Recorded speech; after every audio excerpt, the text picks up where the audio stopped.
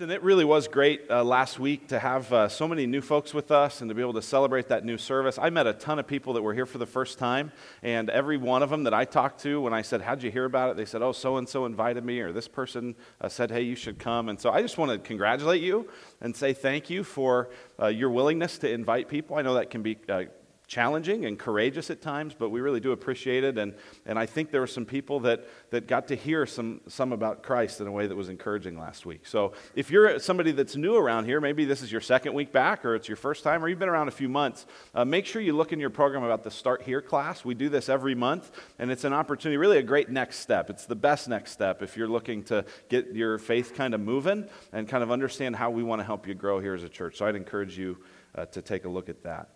But let's dive into this second week of the Gospel according to Mark. And I want to begin with this question. And it's potentially kind of a hard question. Maybe you'll think it's easy, maybe you'll think it's hard, I don't know. But I want you to reflect on this question for just a moment. How would you summarize the message of Christianity? No hands, no, don't shout it out. How would you summarize the message of Christianity? Maybe you hear that question and you think, oh, that sounds really easy. I know what that is. Maybe you hear it and you go, oh, I have no idea. That sounds overwhelming, and there's this big, thick book, and how would I possibly summarize this into a sentence or something like that? Maybe you're a Christian and you hear a question like that and you think right away that you kind of have an answer. And I want to just ask, are you sure? Are you sure you're right? Would the way you summarize Christianity be the way that Jesus did? Are you sure? You'll find out today. Maybe you're here as a person who is not a Christian, and you have some ideas about what you think Christianity is about. You have things you've heard, you have people you've interacted with, you've had experiences that you've had. And probably the culmination of all of that, at least up to this point, has led you to think, yeah, that's why I don't believe it. And my guess would be that if I had walked in your shoes and had the same exact experiences you'd had and heard and saw the things you saw, I'd probably feel the same way as you feel. But the question I want to ask is, are you sure that you've heard the message of Christianity the right way? Are you sure that you're not maybe rejecting something that isn't actually the true message of Christianity? That's the question. What's the true, simple, summarized message of Christianity? That's what we're going to see today. Jesus Christ is going to tell us that today here in Mark chapter 1. Now, we introduced Mark last week. We got started with the book, and what we said is that this is a book written by this guy named Mark. Mark's mother had a home in Jerusalem that was a prominent home in Jerusalem during the time of Christ and the disciples and the early church. A lot of scholars believe that this house that she had was the house where the first kind of house church in Jerusalem met, probably the place where the Last Supper happened. And so Mark was around a lot of eyewitnesses and a lot of people that experienced and saw and heard Jesus with their own ears. And so Mark is writing an eyewitness-driven account about Jesus. And he introduced us to Jesus last week as the beloved Son of God. Jesus was baptized by John the Baptist in the Jordan River. And when that happened, the Spirit of God descended on him like a dove, and the voice of God the Father boomed out over him, "This is my beloved Son, in whom I'm well pleased." So we got to see Jesus, but today we get to hear from Jesus. I told you last week that these gospel, the reason we have 4 gospels is it's as if God has given all the gospel writers the same raw footage and said, now I want you to make a documentary based on this raw footage. They're not going to include every piece of every clip that they have, but they're going to arrange it in a particular way to make certain points. And so today, the filmmaker Mark is showing us the first scene where Jesus speaks. Now this is significant. When you're giving a portrayal of somebody, the first thing you hear them say is really important. You see this in films all the time. I just recently completed a seminary class where one of the assignments was to pick a particular film and do an analysis of it, write a paper about it, that sort of a thing. And so I picked Gran Torino. Ever seen Gran Torino with Clint Eastwood? Great film. Really, really good movie. Just some beautiful redemptive things in that movie. I just absolutely love it. Some really hard to watch and tough things in it as well. But there's something that I hadn't noticed. I'd only maybe seen it once or twice before. But when I went back and watched it through kind of an analytical lens, one of the things I realized is that the opening scene of the movie, the main character, Walt, is in a church. And there's a funeral mass. His wife has recently passed away. And this young priest gets up, and he's giving this funeral message, and it's kind of this boilerplate, Hallmark card kind of, he doesn't really have much to say. And all throughout it, the camera is sort of zoomed out at all these different things. But there are a couple moments in this opening scene when the camera zooms in. And it's in the middle of this priest's homily, and at one point he says, "What is life?" And the camera zooms in. And it cuts away, and he keeps talking. And then he says, "What is death?" And it zooms in again. And what you see if you watch Gran Torino is that the themes of life and death run through the whole movie. And it's the director's way, Clint Eastwood in this case, of cluing you in to say, hey, this is an important theme. Pay attention to this, right? It's a cinematographic, I don't know if that's the right word, it's a visual way to zoom in and go, this matters, pay attention, life and death. That's the same thing that's happening in this passage that we're going to look at here today, is Mark is zooming the camera in on Jesus. And what Jesus has to say is going to shape and is going to influence everything we see in the rest of this book. He's going to give us here the message of Christianity.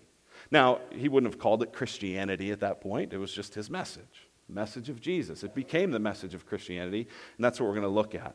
I'm going to give you a simple, and we're going to kind of unfold it, a phrase at a time, a simple summary of the message of Christianity. Here's the first part, is that Christianity is good news.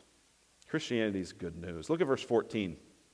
Verse 14 says, "Now after John was arrested, Jesus came into Galilee proclaiming the gospel of God."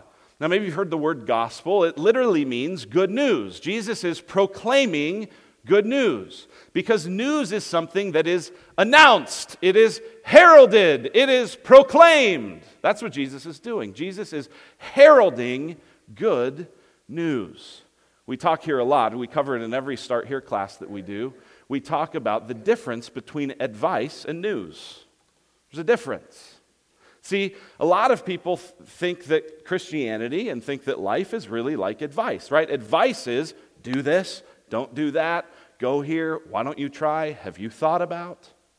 That's how a lot of people think about life and think about Christianity and think about relating to God. It's a bunch of do's, it's a bunch of advice, it's a bunch of things you ought to try. The message of Christianity is news, not advice. News is something that happened, right? Now, our vision of news is distorted because news for us, right, on cable TV is like, is this entertainment? Is this news? Did he or didn't he fly in that helicopter? I don't know what happened, right? Like, it's hard to trust that the news really happened. But if you get to the core idea of what news is not advice saying, hey, you ought to try. News is, here's something that happened. Think of it this way. Car commercials are advice, right? You watch a car commercial, and they're saying, you should buy this car. Look at this luxurious leather. You should have this truck. You could tow a house up a mountain. Haven't you always wanted to do that? You're watching this, and you're going, it's beautiful, and what a mountainous turn. If I had that car, I'd probably be driving through the mountains or in the desert or somewhere not here in my lousy life. I should go buy a car. Right? It's advice. News is when you show up on The Price is Right and you hear, used to be Bob Barker, now it's Drew Carey, you hear the thing that everyone on The Price is Right wants to hear. A new car, right? And the curtain opens and you jump around like a maniac, and right? Why do you do that? Because in that moment you have not gotten advice, hey, you ought to spend ridiculous amounts of money and buy this car. You've got news. Something happened. The gospel is news. That's why Jesus proclaims it. That's why he announces it and heralds it. Now get this.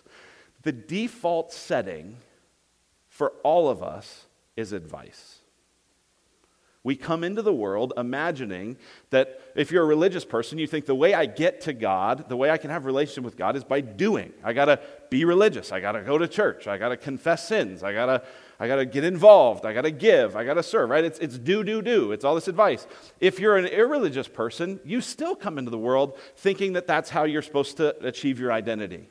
I'm going to achieve my identity by being smart and working hard and getting a good job and providing for my family and doing fun things. You build your identity still on your performance. Whether you're religious or irreligious, advice, achievement, doing is the default mode of your heart. There's a website that I go to for work, just some stuff that I have to do from time to time, and it's so annoying because every time I log in, there's a little box there that I check, and I put in my name, put in my password, and I check the box, and the box says, "Keep me logged in," and I check it every time, and I log in, and then the next day I go back to it, and the thing pops up again, and I got to log in again. It doesn't keep me logged in. It's like, don't offer me that button if you're not going to be able to deliver. Here's the thing. You wake up every morning, even if you're a follower of Christ who's embraced the good news of Jesus, you wake up and the login screen is back. You've forgotten that Christianity is news and you have to remember it's advice, or you think it's advice. You go, no, it's news. Check the box, it's news. And then you wake up the next day and you reprogram to think it's advice. Which is why we need to remember all the time that the message of Christianity is news. It's about something that's happened. Okay? Well, what's happened? What's the news? If Christianity is good news, well, of what? Here you go. Christianity is good news of God's kingdom. Good news of God's kingdom. Here's what Jesus says in verse 15. He's proclaiming the gospel of God, saying, "The time is fulfilled, and the kingdom of God is at hand."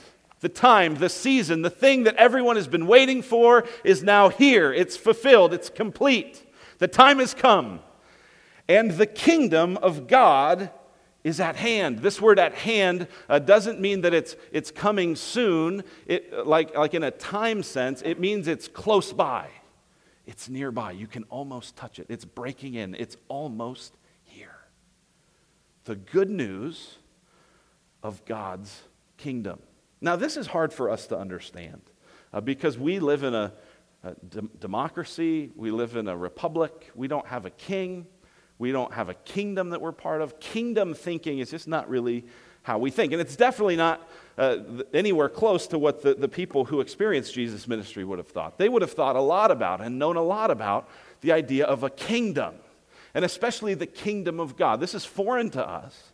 But to Jesus listeners, the kingdom of God was a front of mind, top of mind issue. They thought about it a lot. So what does this mean, that Christianity is good news of God's kingdom?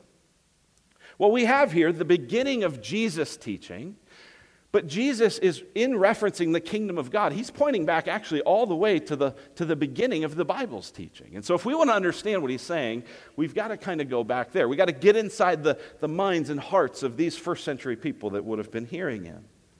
And so in the beginning, if you've been around, you've heard me talk about this before. In the beginning, Genesis 1 and 2 tells us that God created the heavens and the earth. He created all these environments, and then he filled them with animals and plants and creatures. The pinnacle of his creation was creating man and woman in his image. And this, God thought, was good. And in that moment, every relationship that humanity had was perfect, right? Their relationship with God. God was walking with them in the cool of the day. They could talk with him without fear. They were comfortable in their own skin, right? It says in Genesis 2 that the husband and wife were naked and felt no shame, right? Everything about them was exposed, and they were okay with it. There was nothing to hide. There was nothing to fear. The relationship between man and wife is going well. The relationship between humanity and the creation is great. They're working the ground. They're keeping it. They're enjoying the garden. And then in Genesis 3, we see something significant happen. Something terrible happen. And what happens in Genesis 3 is really the undoing or the rejection of God's kingdom, right? Think about it. Creation is God's kingdom. People are living with God as king. Everything is as it's meant to be. And in Genesis 3, the serpent comes along, the evil one, Satan. And he comes and he tempts Adam and Eve. And the heart of his temptation, the core of that message is, you can't trust God. God's holding out on you. Sinclair Ferguson is a great Scottish minister, and Sinclair tells the story like this. He says, here's basically the essence of the serpent's temptation. Imagine that as a parent or grandparent, you take your kids to Disneyland. You're walking around Disneyland, and you're showing them, oh, there's the beautiful castle, and oh, see, there's Mickey over there, right there. That's the best churro you're ever going to eat. And look at this ride, and look at this tree, and just look around. Kids, look at all this. Do you see all this? Doesn't this look fun?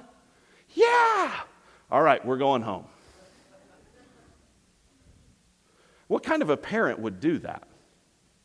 Right? How deeply would you scar your children if you did that? Hey, come take a look. No, you can't take a picture with Mickey. Get back here.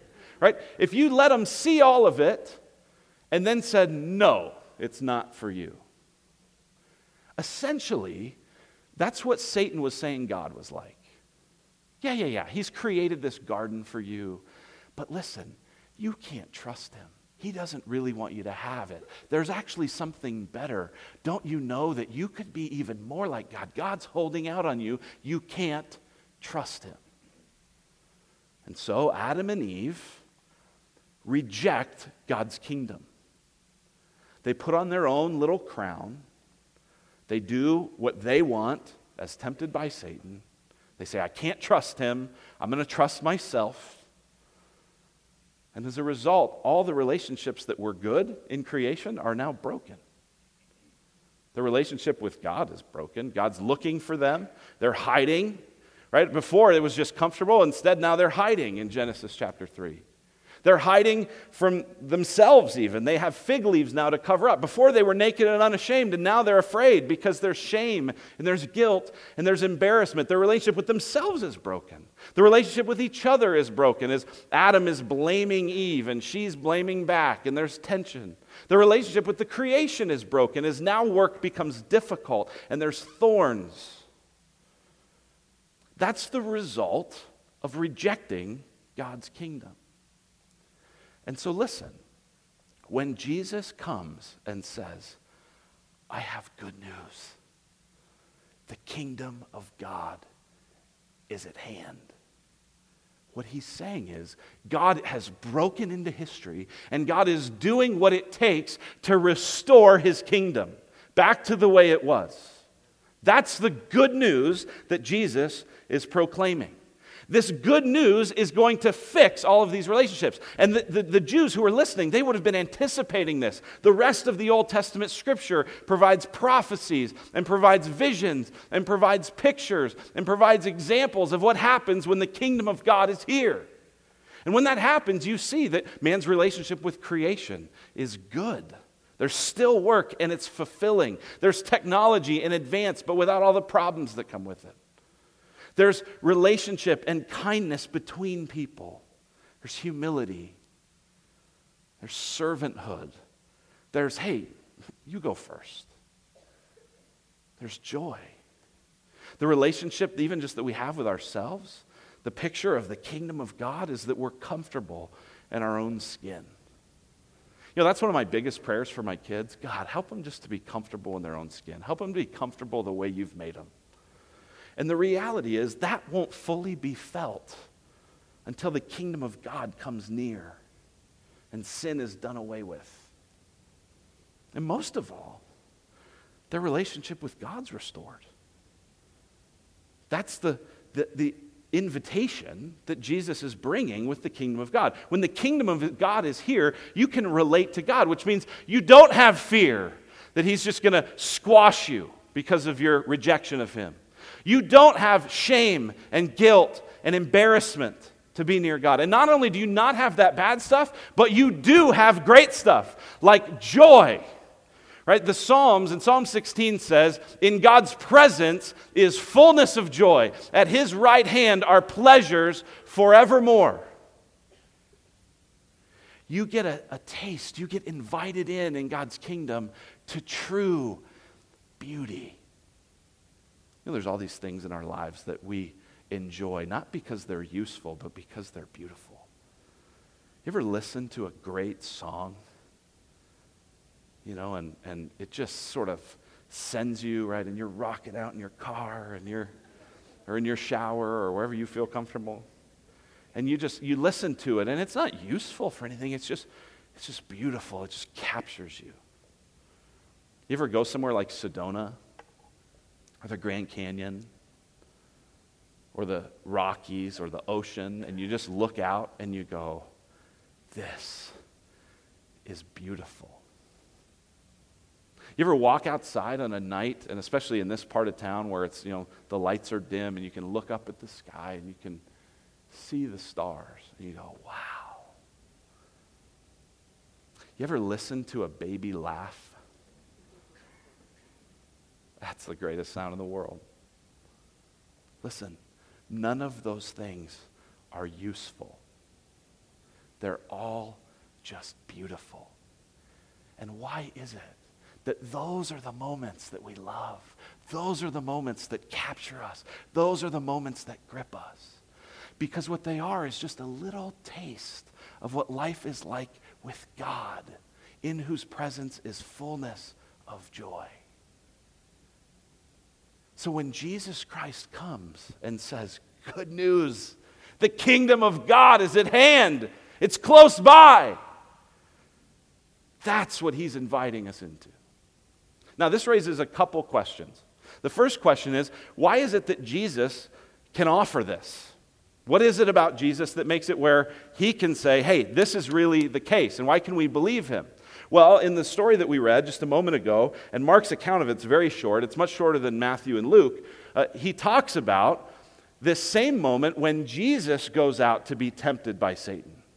So Adam and Eve were tempted by Satan, saying, hey, you can't trust him.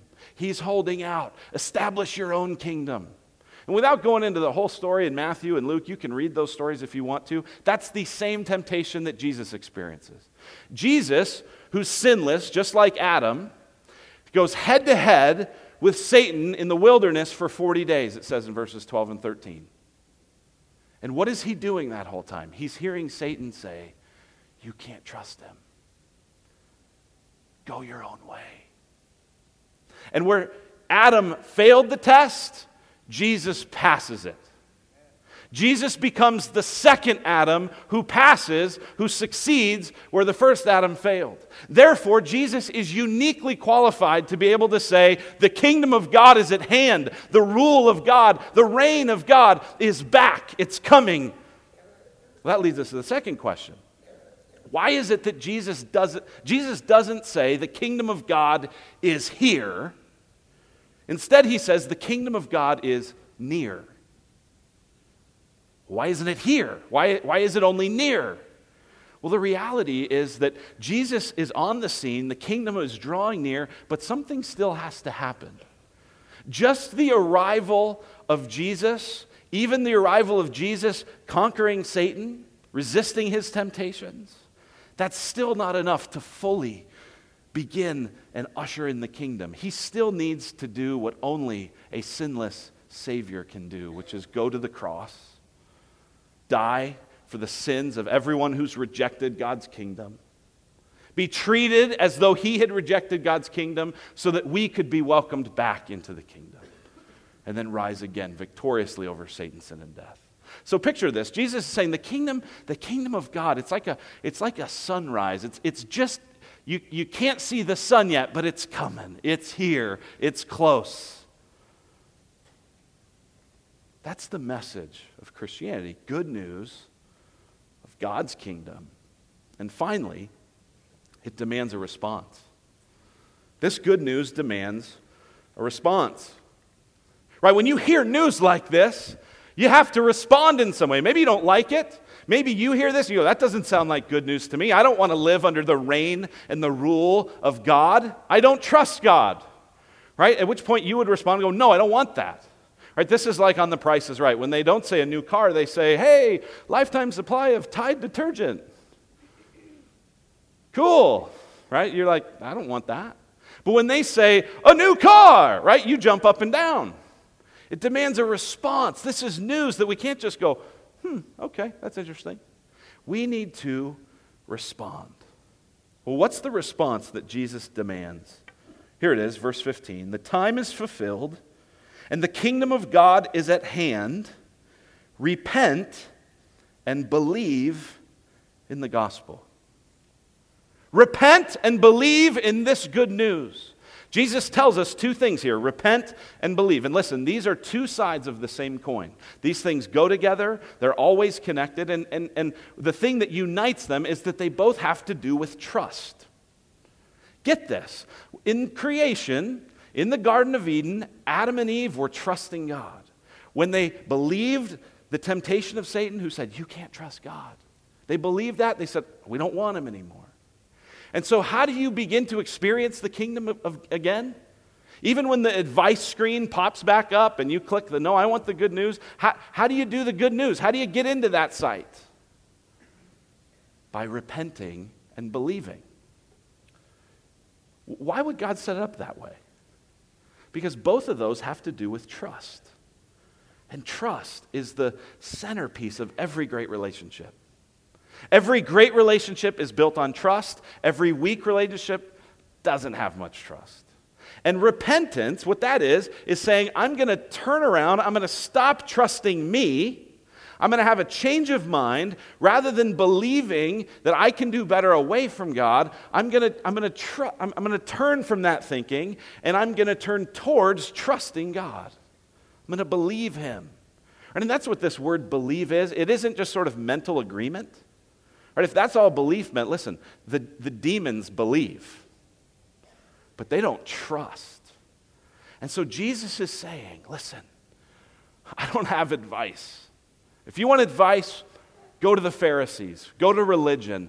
I came with news, and the news is God's kingdom is close by. So here's what you need to do. Stop trusting yourself, start trusting God. This happens by trust. Now here's what's interesting. These words, repent and believe, are both present tense words here. So Jesus is not just saying, one time and one time only, repent and believe. What he's saying is, live a life of constant repentance, constant turning away from trusting yourself and turning toward trusting God. What he's saying is, listen, every day you're going to log into life. And every day the advice screen is going to pop up again. And you're going to try to log in to the good news. And you're going to hit the button, and then the next day you're going to forget it again. So don't stop trusting in God. Don't stop dismissing your trust in yourself. Keep going with that. That's commanded by this, right? Repent, keep repenting, keep believing. It's also what we need because of that default mode. And so I want to just share something with you that I've found tremendously helpful. And a number of people have told me that this is helpful over the years. I want to describe to you why you need, this is now for those of you who consider yourself Christians, why you need to keep repenting and believing. Why this is not just a message for the non-Christian to embrace faith. This is why you, as a follower of Christ, who have turned away from your sin and trusted God, here's why you need to keep doing that. All right? Here's the first picture of this, is what happens before anyone becomes a Christian is they realize there's a gap. This is the gap where they realize, I have rejected God's kingdom. How do they know that? Well, they go, well, God is perfect. He's way up here, and I'm not. I'm down here. And as a result of this gap, I feel embarrassment and guilt and shame. My relationships are a mess. I don't have a closeness to God. I feel this gap. And the good news comes. It says God's kingdom has come near. Not just come near, but it's been initiated in the beginning of its fullness in Jesus Christ's death and resurrection. And so the cross comes and says, Jesus Christ has bridged the gap for you. Jesus Christ has paid the punishment that you should get because you rejected the kingdom, and Jesus Christ has earned it where you have now a ticket into God's kingdom, into God's family. So the cross comes and covers that gap. But here's what happens. The longer you follow Christ, you realize something. You realize that you thought God was this holy and you were this sinful, but instead, God is this perfect and you're this sinful. The gap gets bigger. Not because God got more perfect, or even because you got more sinful. It's just your awareness of it grows, right? At the beginning, when that cross fills that little gap, you're turning away from all this stuff that you see as big things, outward things, behavioral things you say that you shouldn't say, all this big kind of obvious stuff to you. Over time, you realize God wants even your attitude and your heart, your motives to be trusting Him. And you realize they don't. But here's the sad thing. For a lot of Christians, they think that repent and believe is just how you start your relationship with God, and then what you need is a lot of advice. I'll start with that, but I need advice from here. So their view of the cross stays the same size. Right? It doesn't get any bigger. And as a result, there's still this gap. And you have all these people who are Christians who are saying, I repented and I believe, but now I'm living by advice. And as a result, when I'm doing well, I feel really good. Like, I almost hurt my arm trying to pat myself on the back. I feel so good. Right? I come in when I'm doing well, when I've read my Bible and I've been to church 3 weeks in a row, and it's like, I am here, yes. And I come and I sing and I feel great. How was church? Awesome. But when I don't meet up that standard, I can't remember the last time I prayed. And I did that secret sin again. When I blew it on all the advice. If I even feel up to coming to church. A lot of times I just go, I'm just going to sleep in. I got some stuff around the house to do. I don't feel like going. Why? Because you've based your relationship with God on your performance, on your ability to keep the advice, not on the news. And so you fall short and you hang your head and you feel guilty and you feel embarrassment. You feel all these things. You forgot the news. And so our awareness of the cross has to grow with our awareness of God's perfection and of our imperfection. This is why we keep proclaiming the good news. This is why Jesus says you need to keep repenting and keep believing, because trust is what God's after.